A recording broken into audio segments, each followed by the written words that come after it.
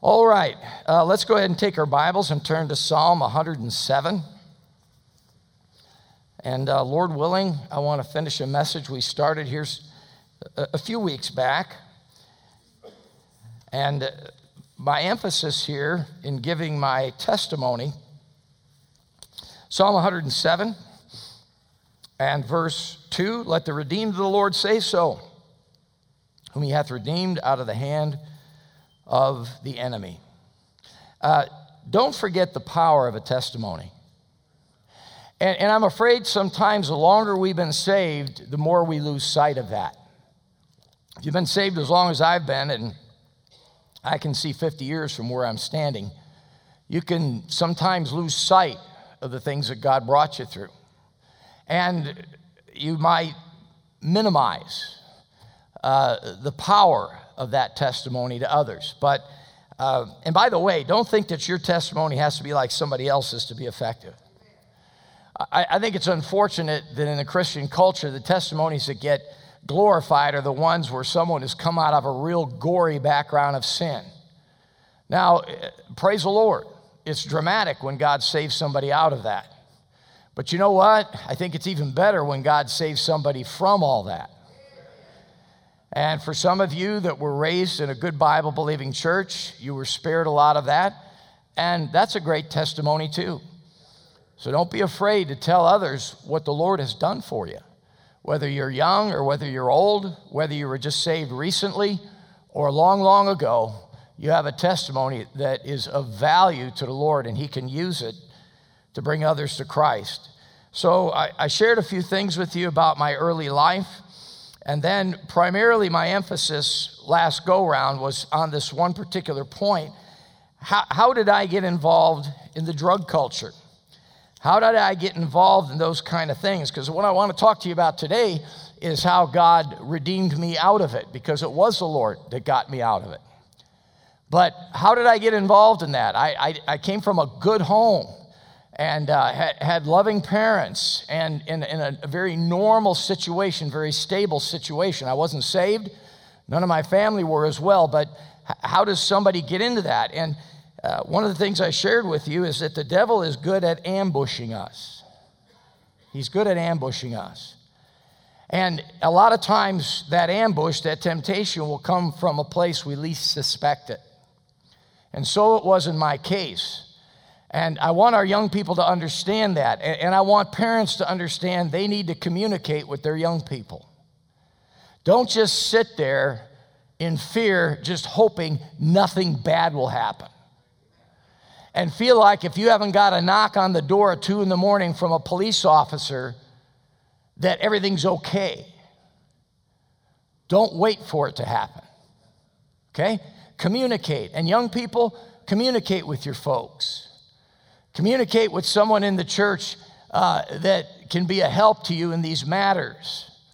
But for me, it was a friend, 2 friends, and I didn't expect it. And I got ambushed, and I got put on the spot, and I made a split-second decision that I knew was wrong, but I went along just to keep the friends. And you know what I'm finding? It's no different today than it was then. We just have a name for it now. They call it peer pressure. And we found out that the solution to that is to do what Daniel did. Daniel purposed in his heart ahead of time, before he was offered meat that was likely offered to idols by the Babylonians. He purposed in his heart not to defile himself with the king's meat. He made up his mind ahead of time. He thought it through. He probably talked it over with his friends, and he wasn't ambushed. Folks, if you wait until the moment to make that decision, you're likely to make the wrong decision. Purpose in your heart ahead of time to do right. Purpose in your heart ahead of time to do right. Parents, talk to your kids. Grandparents, talk to your grandkids about these matters. It's not a matter of if temptations come, it's when and how they come. And help them to be prepared. We talked a lot about that last go-round. Now I want to talk about how the Lord Jesus Christ ended up saving me, how he ended up in my life, and how that all turned everything around back in August of 1973. I've said to you before, if we're going to be successful in bringing people to Christ, we have to be patient. And I think the Lord demonstrated that in my life. How many of you did not get saved the first time you heard the gospel? Let me see your hand. All right, that's more than half. Some of you, you got saved the first time you heard the gospel. Praise the Lord. But most of us don't. In fact, it took about 9 months or so of a lot of persistence by a lot of people and taking me to a good Bible-believing church when I'd been raised in a church where the gospel was not preached. I was raised in a church that was all about tradition. I was raised in a church with liturgical worship, which was very ritualistic. And yet, it took about 9 months of the Word of God coming to me by various friends and over the pulpit before it finally got through that it's by the grace of God that we're saved and not by our works. I think it's a little ironic that I would have been leaning upon works at all, because my life didn't look like a good example of biblical works, not by a long shot. But that's how people think. That's how they tend to look at things. And God brought some people into my life, and in my senior year of high school, I accepted Christ as my personal Savior.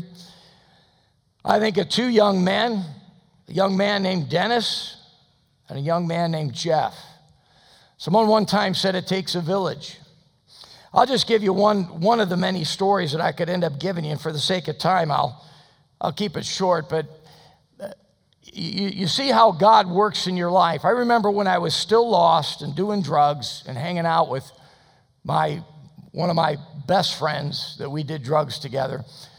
We were at a store one day, and we ran into somebody that my friend knew, and it was Jeff. It was Jeff Spain.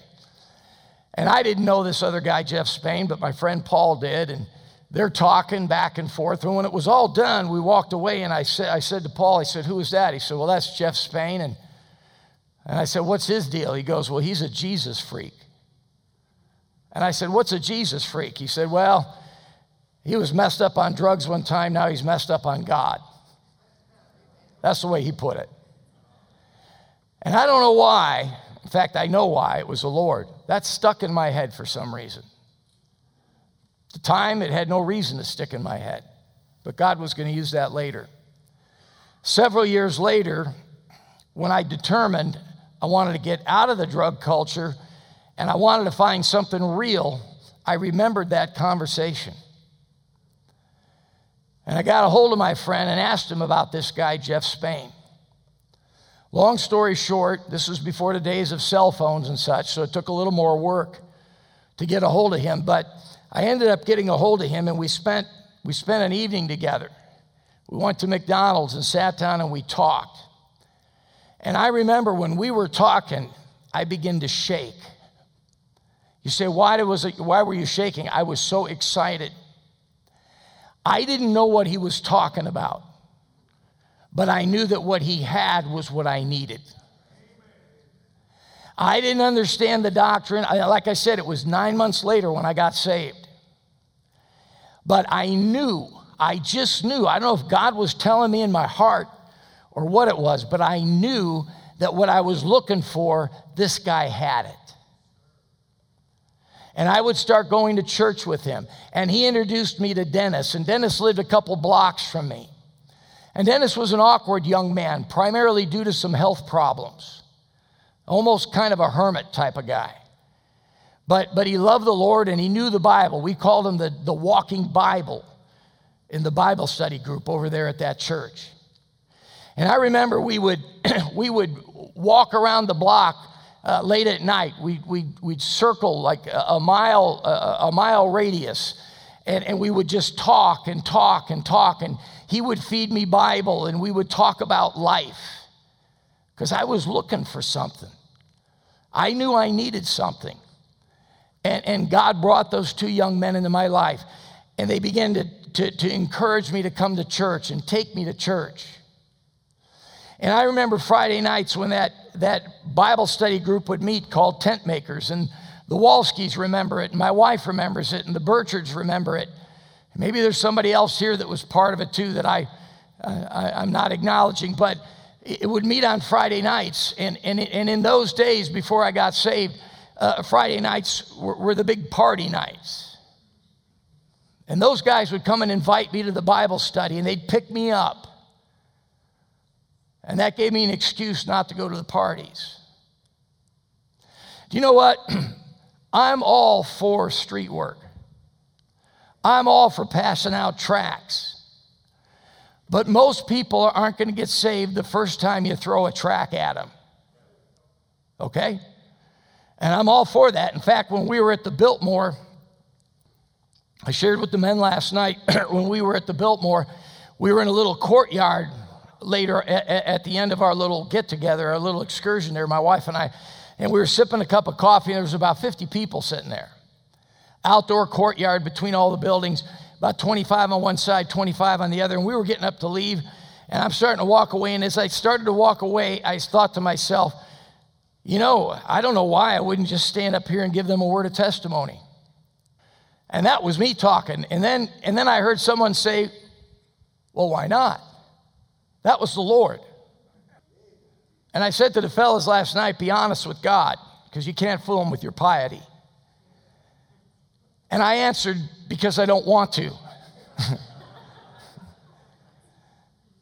I don't care how many times you've done public ministry, street preaching, public ministry of any kind, the devil's really going to fight you. And I remember standing there, and I motioned to my wife to come on over. She was walking. I said, come on over here.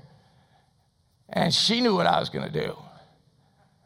And she said, what are you going to do? I said, you know what I'm going to do. She goes, you know we're going to get kicked out of here. I said, we're done anyways. We're leaving. She goes, all right. She goes, what do you want me to do? And we were out of tracts. Otherwise, I would have said, well, track the place for me. But she said, I'll pray. And I stood there trying to get that first word out. And after about 3 minutes of that, I asked for a sign. I was in the walk area going back and forth between the two seating areas. I said, Lord, just kind of clear everybody out of the walking area and I'll do it. And all of a sudden, I just gave him about a 2-minute testimony. And when you're in a situation like that, you don't have to use your street preaching voice. You don't have to go, the Bible says, they'll think you're nuts because they're just sitting right there. Somebody's just going to wonder, why are you yelling at me? And in a conversational manner, I just talked about what a beautiful day it was and what a beautiful place. But the Vanderbilts proved something that we all know. You can't take it with you. And neither can you, and proceeded to give them the gospel. So I'm all for that kind of thing. I'm all for it. But most people don't get saved the first time. That can be used to plant seeds. That can be used to water the seed. That can be used to push things forward. But normally, you know what it takes? It takes somebody who's saved investing themselves in somebody that's not. Rolling up your sleeves and maybe getting dirty. Maybe making an investment of time, prayer, emotions, money, who knows? But God used people in my life in that way. I think of my wife's testimony, very similar. A young lady that was going to the same church, knew Carol in school, but she wasn't a very active Christian. And she wasn't a very active witness for Christ. Her Christian life was pretty mediocre. And she somehow thought that Carol was saved because Carol was moral and upright and not doing a lot of things that a lot of the other kids were doing. And so this gal that invited her to go to a Billy Graham crusade thought she was just inviting another Christian. And lo and behold, my wife heard the preaching and went forward and accepted Christ as her Savior. My wife would not have gotten to that crusade without that other little girl saying, hey, you want to come with me? You want to come with me? You know, some people that you invite to church might come if you say, hey, I'll meet you there. I'll be there. I'll meet you at the door. Or how about if I come pick you up? Or maybe you'll have to spend 6 or 8 or 10 or 15 sessions with them outside of church, doing something with them, having a cup of coffee, having a conversation, inviting them over to your house. You hearing what I'm saying? Hey, you know what? There's nothing wrong with being a friend. Didn't the Bible say that Jesus was a friend of Republicans and sinners?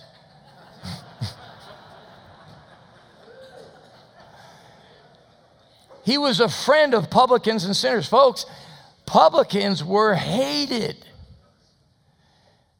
They were Jews that in the minds of all the other Jews that sold out to the Roman government to collect taxes from the Jews for the Roman government during Roman occupation. The Romans hated him and the Jews hated him. But Jesus befriended them. And Matthew was an example of one of them. The tax collector, the publican. Friend of publicans and sinners. He ate with them. He conversed with them. And folks, I'm convinced if we're willing to do the same, we can bring others to Christ as well. Be willing to be a witness for the Lord. Think of those that befriended you. Think of those that brought you to church. And if it was your folks, think of them. Don't take that for granted. Oh, they were my folks, you know, and they had to drag me along, and I just happened to get saved. Ho-hum. Wow, thank God for the circumstances that God put you into when you were born, amen? Thank God for that. So I got saved my last year of high school, and God gave me my wife there. I met Carol there. Went down to Bible school in Pensacola, and God allowed me to start a family, learn a trade. Went to welding school. Had a good teacher. He was an old Navy guy, and he was pretty rough, but he was a good teacher. I remember what he would do is you'd be in the welding booth, and sometimes he would sneak up behind you, and he'd look through your hood, between your head and the side of that hood, and he'd look through the lens, and he'd watch the puddle, and he'd watch you weld. Well, what I think he didn't know is that I could see a reflection of him. And he would get right up behind you, and if he didn't like what you were doing, I remember to this day, he'd yell, "DeMichael!" at the top of his lungs, 3 inches from the back of my head. I mean, everything would go flying, and, And I remember one day I was welding, and I saw him looking through the hood, so I just moved my head. Flashed him real good. He didn't do that again. He was a good teacher. He was a good teacher. I remember working down in Bible school as a longshoreman for a couple months before we headed home between my first and second years of school, and Brother Tom Bard isn't here today, but his daughter, I'm sure, is here. Is Katie here somewhere? There you go. And your dad was an animal. He was an animal. He's a big guy now, but man, in his prime, he was a big, strapping, strong guy. And working as a longshoreman, mostly what we were doing was stacking up 140-pound sacks of flour. We called it pitching biscuits. And if you were lucky, you got on a boat that had 50-pound rice sacks. That was a lot easier. But I think I probably weighed 165 pounds, and the bags were 140. And man, he was just great at it, and it was hard work. And the way you got hired on is you'd go down to the union hall downtown, and after they hired all the union guys, then the non-union guys could step forward. You'd hold out your Social Security card. And they'd look you over like a piece of meat because it was hard work, and they wanted to, know if you could do it. And I was always with your dad, Katie. I just stayed close to him. And they'd always grab his card, and then Brother Tom would say, he's with me, and then they'd take my card. I was able to catch up, but I wasn't the beast that he was, and we'd work together. And those were just great experiences. And just thinking of the people that God puts into your life before you're saved and after you're saved, and working in the shipyards down there, and working at the chemical plant, and doing that kind of work. And you know what? Let me say this. My respect for bivocational bivocational pastors is immense. You know, there's a lot of preachers that aren't full-time in the ministry. They have to work a quote-unquote secular job. But they still preach. Do you know what? Truth be known, we're all full-time in the ministry. It's just that some people put the bread on their table a little different way than others. And I think of those that God put into my life. I remember graduating from Bible school and winding up with Brother Dave Rowley, who's since gone home to be with the Lord, and helping him get a church started on the northwest side of the city on West Irving Park Road, and the things that I was able to learn through my relationship with him. I remember pastoring my first church out in the country in Shalocta, Pennsylvania from 1980 to 1984, and the lessons that God taught my wife and I during those times, and the precious saints of God that we were able to work with, and some of the funny stories. I'll just give you a couple of them real quick. It was a real country ministry, and we had a certain number of coal miners in the church, and we had a certain number of farmers in the church, and then a smattering of others, but those were the main two groups. And the second Sunday night, coming out of the church after the service, we didn't have any parking lot lights, so it was dark. And a family in the church that raised a lot of chickens, and they were farmers, had placed 36 eggs on the seat on the driver's side of our car.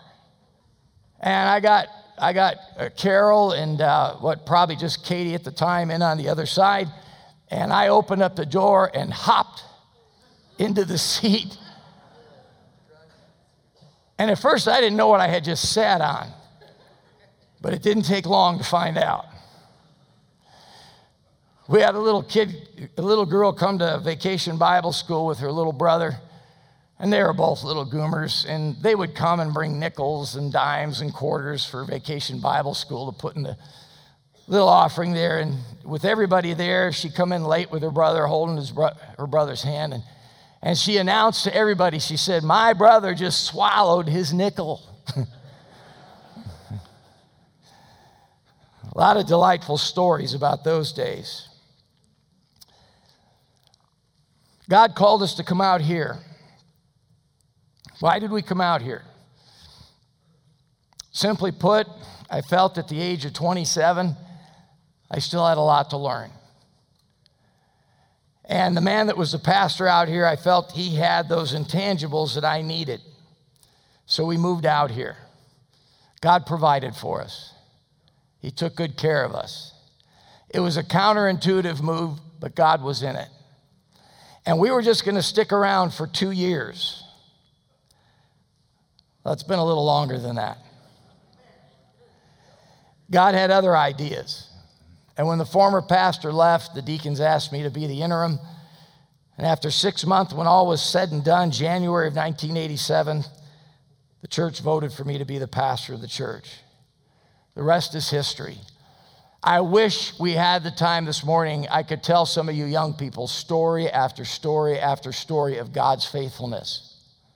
I wish we had the time this morning that I could tell you story after story after story of the sacrifice and hard work and the blood, sweat, and tears of God's people. Here in this church, some who have gone home to be with the Lord by now. And many of them are sitting here today. By the way, ask them about it. By the way, some of you that are those people, tell others about it. How did this all get here? How did this church come to be? It just doesn't happen. God uses people. God uses faithful people. God uses faithful people with commitment. And God has given me 37 wonderful years here and 44 wonderful years in the ministry. This is year number 44. Can hardly believe it. But I think most of all of my Proverbs 31 wife. The Bible says, he that findeth a wife findeth a good thing and obtaineth favor of the Lord. I had a sort of feminist gal one time tell me after I quoted that verse, she goes, I am not a thing. After talking to her for a while, I wasn't sure she was right about that. But I proceeded to explain the verse to her. I said, look, God's not calling anybody a thing. He's just saying God provides a wonderful circumstance to a man when he gives him a good wife. He that obtaineth a wife findeth a good thing, or he that findeth a wife findeth a good thing and obtaineth favor of the Lord. And God has given me favor through her. I've said this before. I've heard so many preachers say that if it wasn't for Christ, I would be on my way to hell. Folks, I'm here to tell you this morning that if it wasn't for Christ, I would have already been there. Some of you here this morning, Brother Walsky, you'd have made it by now. You'd have made it to hell. Brother Burchard, I don't see him here this morning. Okay. Brother Clancy, would you have made it to hell by now? I really think you would have. You'd have been there. Brother Gipp, Dr. Gipp. Yeah, he wouldn't be Dr. Gipp the evangelist. He'd be dancing on hot coals right now. And there's many others that would have to say the same thing. Hey, folks, let the redeemed of the Lord say so, whom he hath redeemed out of the hand of the enemy. But for the grace of God, we'd already be in hell. Let me wrap this up here. A couple things real quick. I want to show you the two verses that God used in my life the most to bring me to salvation. Take your Bibles and turn to 1 John chapter 5. 1 John chapter 5. And take a look at verse 12. I'd been raised Roman Catholic. I was taught that Christ wasn't enough. You had to pray to Mary. You had to confess your sins to the priest. You had to receive the sacraments. You had to do works. You had to be a good church member. You had to attend church. As Catholics, we were taught if you miss Mass on Sunday and die on Monday, you go to hell. Maybe we Baptists ought to start preaching that. Maybe that would increase attendance. I don't know. But I had it stuck in my head that I had to do something and that I couldn't know for sure. I couldn't know for sure. By the way, all religion teaches, all man-made religion teaches you can never know for sure. Christendom or otherwise, you can never know for sure. Look at 1 John chapter 5, verse 12. He that hath the Son hath life, and he that hath not the Son of God hath not life. You notice that every one of those words is just one syllable. One syllable words. How simple. Isn't that wonderful? We're not talking about differential equations here. You don't have to have an engineering degree. You don't have to be a math whiz. He that hath the Son hath life. If you have the Son, you have life. And he that hath not the Son of God hath not life. And then look at the next verse, verse 13. These things have I written unto you that believe on the name of the Son of God, that ye may, what's the next word? Know that ye, what's the next word? Have. Know that you have. Know that you have. Know that you have eternal life, and that you may believe on the name of the Son of God. What a revelation that was to me. I hear people say to me all the time, they say, well, what verse would you use for a Catholic that's trusting his works? I would use those two verses. What verses would you use for a Mormon who's trusting his works? I would use those two verses. What verses would you use for a Hindu that's trusting his works, or a Muslim that's trusting his works? I would use those two verses. Those are universal. Those are universal. And then turn to John chapter 5, the Gospel of John chapter 5. And this was the clincher. One of my friends, Jeff, that kept witnessing to me. Oh, by the way, that night that Jeff and I spent together when we first met, I stayed up all night in my bedroom, kneeling next to my bed, praying Hail Marys. Our Fathers and act of contritions all night that God would keep Jeff alive till tomorrow morning. That's how excited I was. I didn't know there were any other, whatever he was, in the world. I thought maybe I had found the only one. But I didn't want God to let him die that night because I knew that he had what I needed. How many of you here this morning want to be that person in someone else's life? It's not hard. Just look around. Find a lost sinner. Be a friend and tell them about Jesus. John chapter 5, verse 24. I kept telling him all along, well, Jeff, that's all fine and well, but I'm going to go to purgatory. I'm going to go to this place that, frankly, the Catholic Church invented many years ago during the Dark Ages to make money, to sell indulgences. But it's called purgatory. You say, what's purgatory? Well, it's a lot like bologna. Next time you're at the deli, ask them for a purgatory sandwich. They'll give you bologna. You're not bad enough to go to hell, but you're not good enough to go to heaven. So you go to a place in between the two. It's kind of like hell. It's punishment. You're dancing on hot coals, but you get out after an unspecified amount of time. I never could figure out whether we'd spend hours there, days there, weeks, years, millenniums. I don't know. They had this elaborate system of getting time taken off by buying indulgences and people praying for you, and it's crazy. But anyways, that was my hope. I knew I wasn't good enough to go to heaven, and I never missed Mass on Sunday. I told you last time that I would leave a pot party on Sunday, go to Mass, and come back. And my friends thought I was crazy.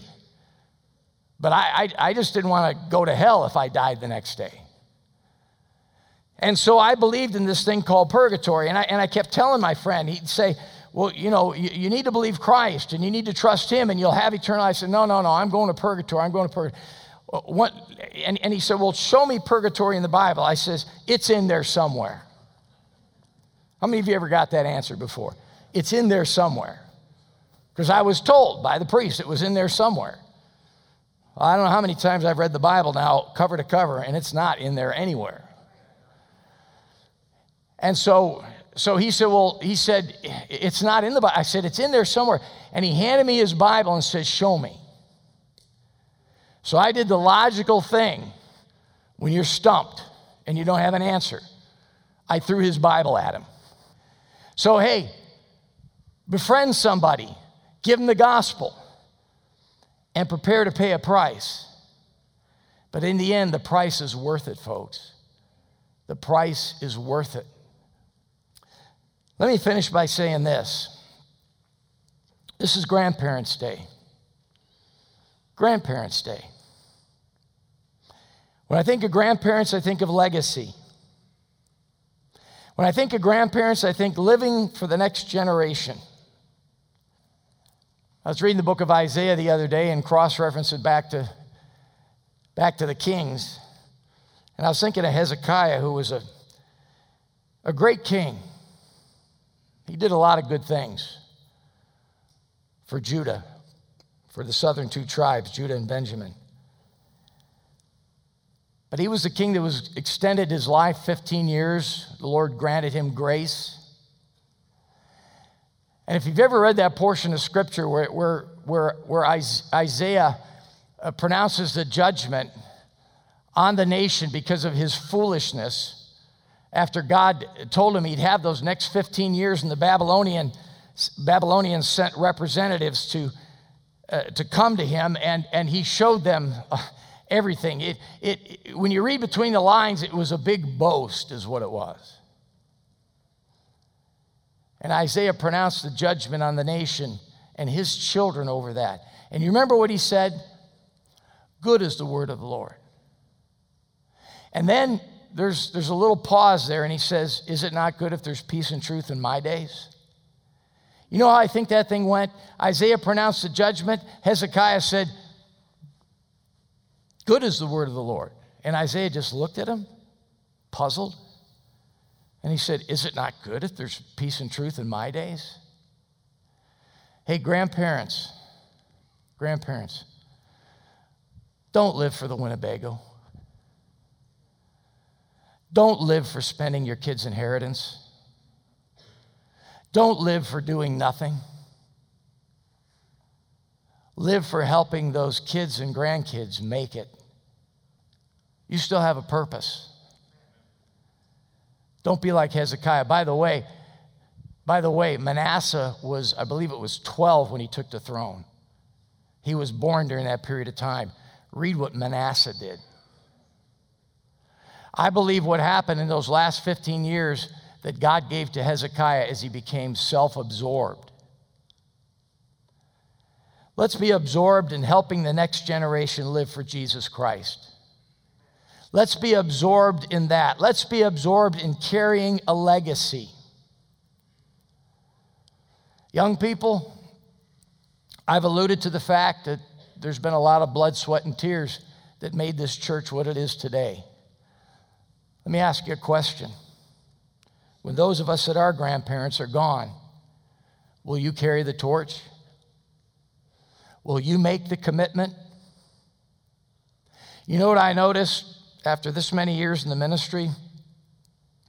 I noticed that when young people turn on the Lord after their parents raised them in a Bible-believing church like this, the parents spend a lot of time brokenhearted.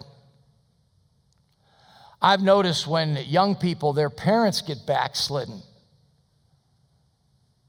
after bringing the kids to a church like this. I've seen some of those kids hang in there. I've seen them go to camp, but I've also seen them struggle and be discouraged. How about if we break the mold of this me generation? How about if we break the mold of this, what have you done for me lately? How about if we break the mold of this, well, I'm just not getting out of it what I think I ought to get out of it, and start thinking about others. Well, it's just too hard. I've reached a place in life where fill in the blank. I don't care what you fill it in with. It comes down to one thing. I've just become selfish. I've become like Hezekiah. And as long as I get what I want, who cares about the next generation? As long as I get what I want, who cares? How about making a commitment this morning? I want to leave a legacy for the Lord Jesus Christ. Those of us that are older.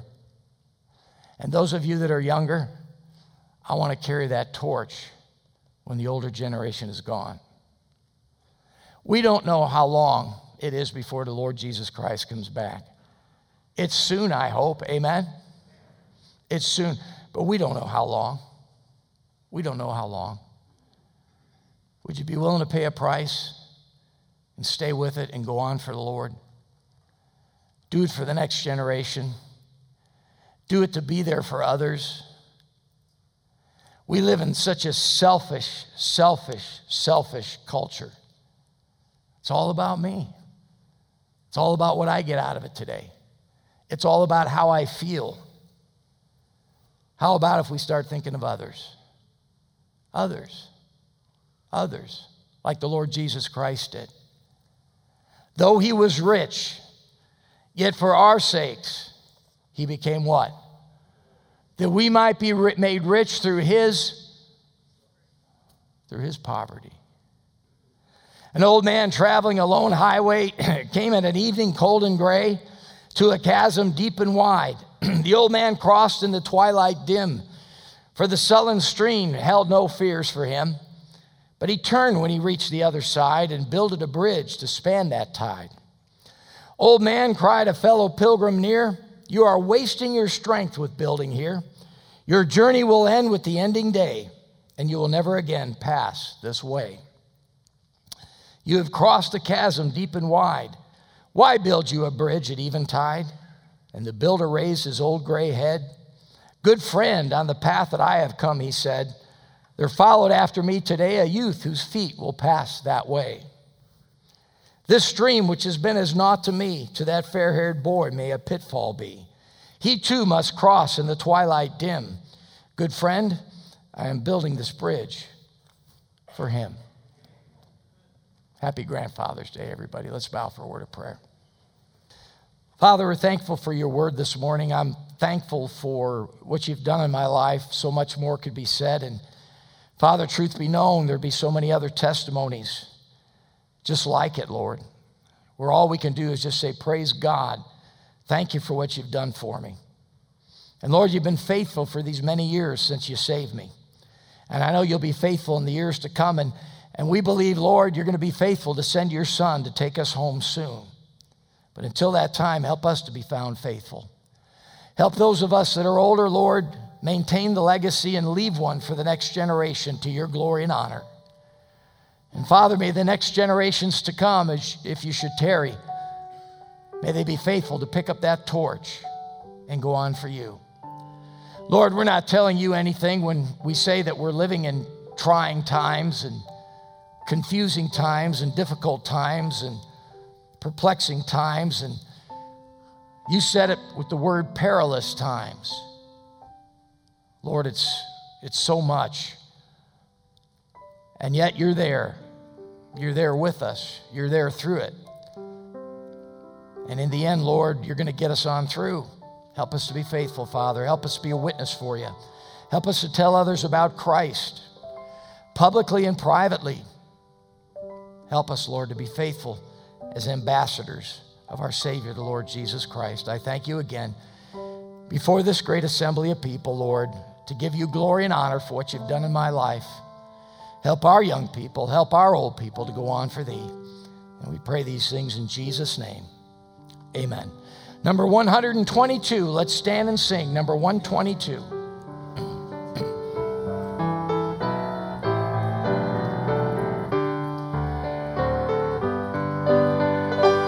Marvelous grace of our loving Lord, grace that exceeds our sin and our guilt.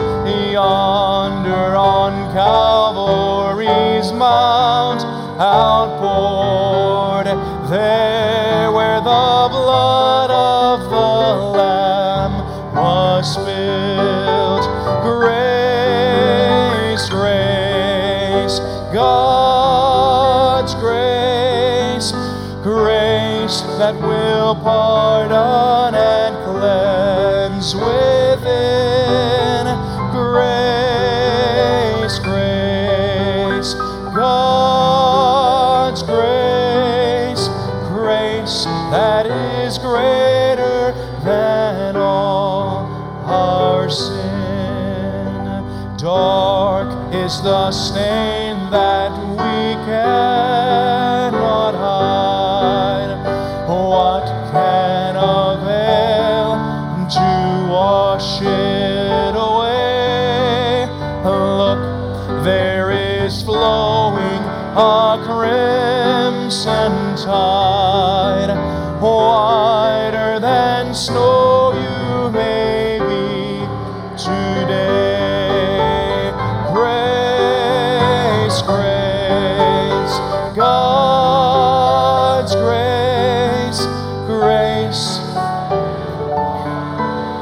and cleanse within. Grace, grace, God's grace, grace that is greater than all our sin. Marvelous, infinite, matchless grace, freely bestowed on all who believe, and you that are longing to see his face, will you this moment his grace receive? Grace, grace, infinite grace, grace that will pardon and cleanse within. Grace, grace, God's grace, grace that is greater than all Dr. Gipp, would you come on up here and close us in a word of prayer? Father, it is good to be saved. We are here because of what we sang about just now, your grace. God, all of the gods of the heathen, they're always angry. They always have to be appeased. But our God is merciful and kind and gracious. We thank you, Father, for that. We thank you so much. Now, God, as we dismiss, let us not leave our Christianity here. But as Pastor said, let us show a light to a world that is getting darker by the moment, that they might see the light of Christ in us, that we might bring people to you, that we might glorify you in all that we say and do. In Jesus Christ's name we pray. Amen.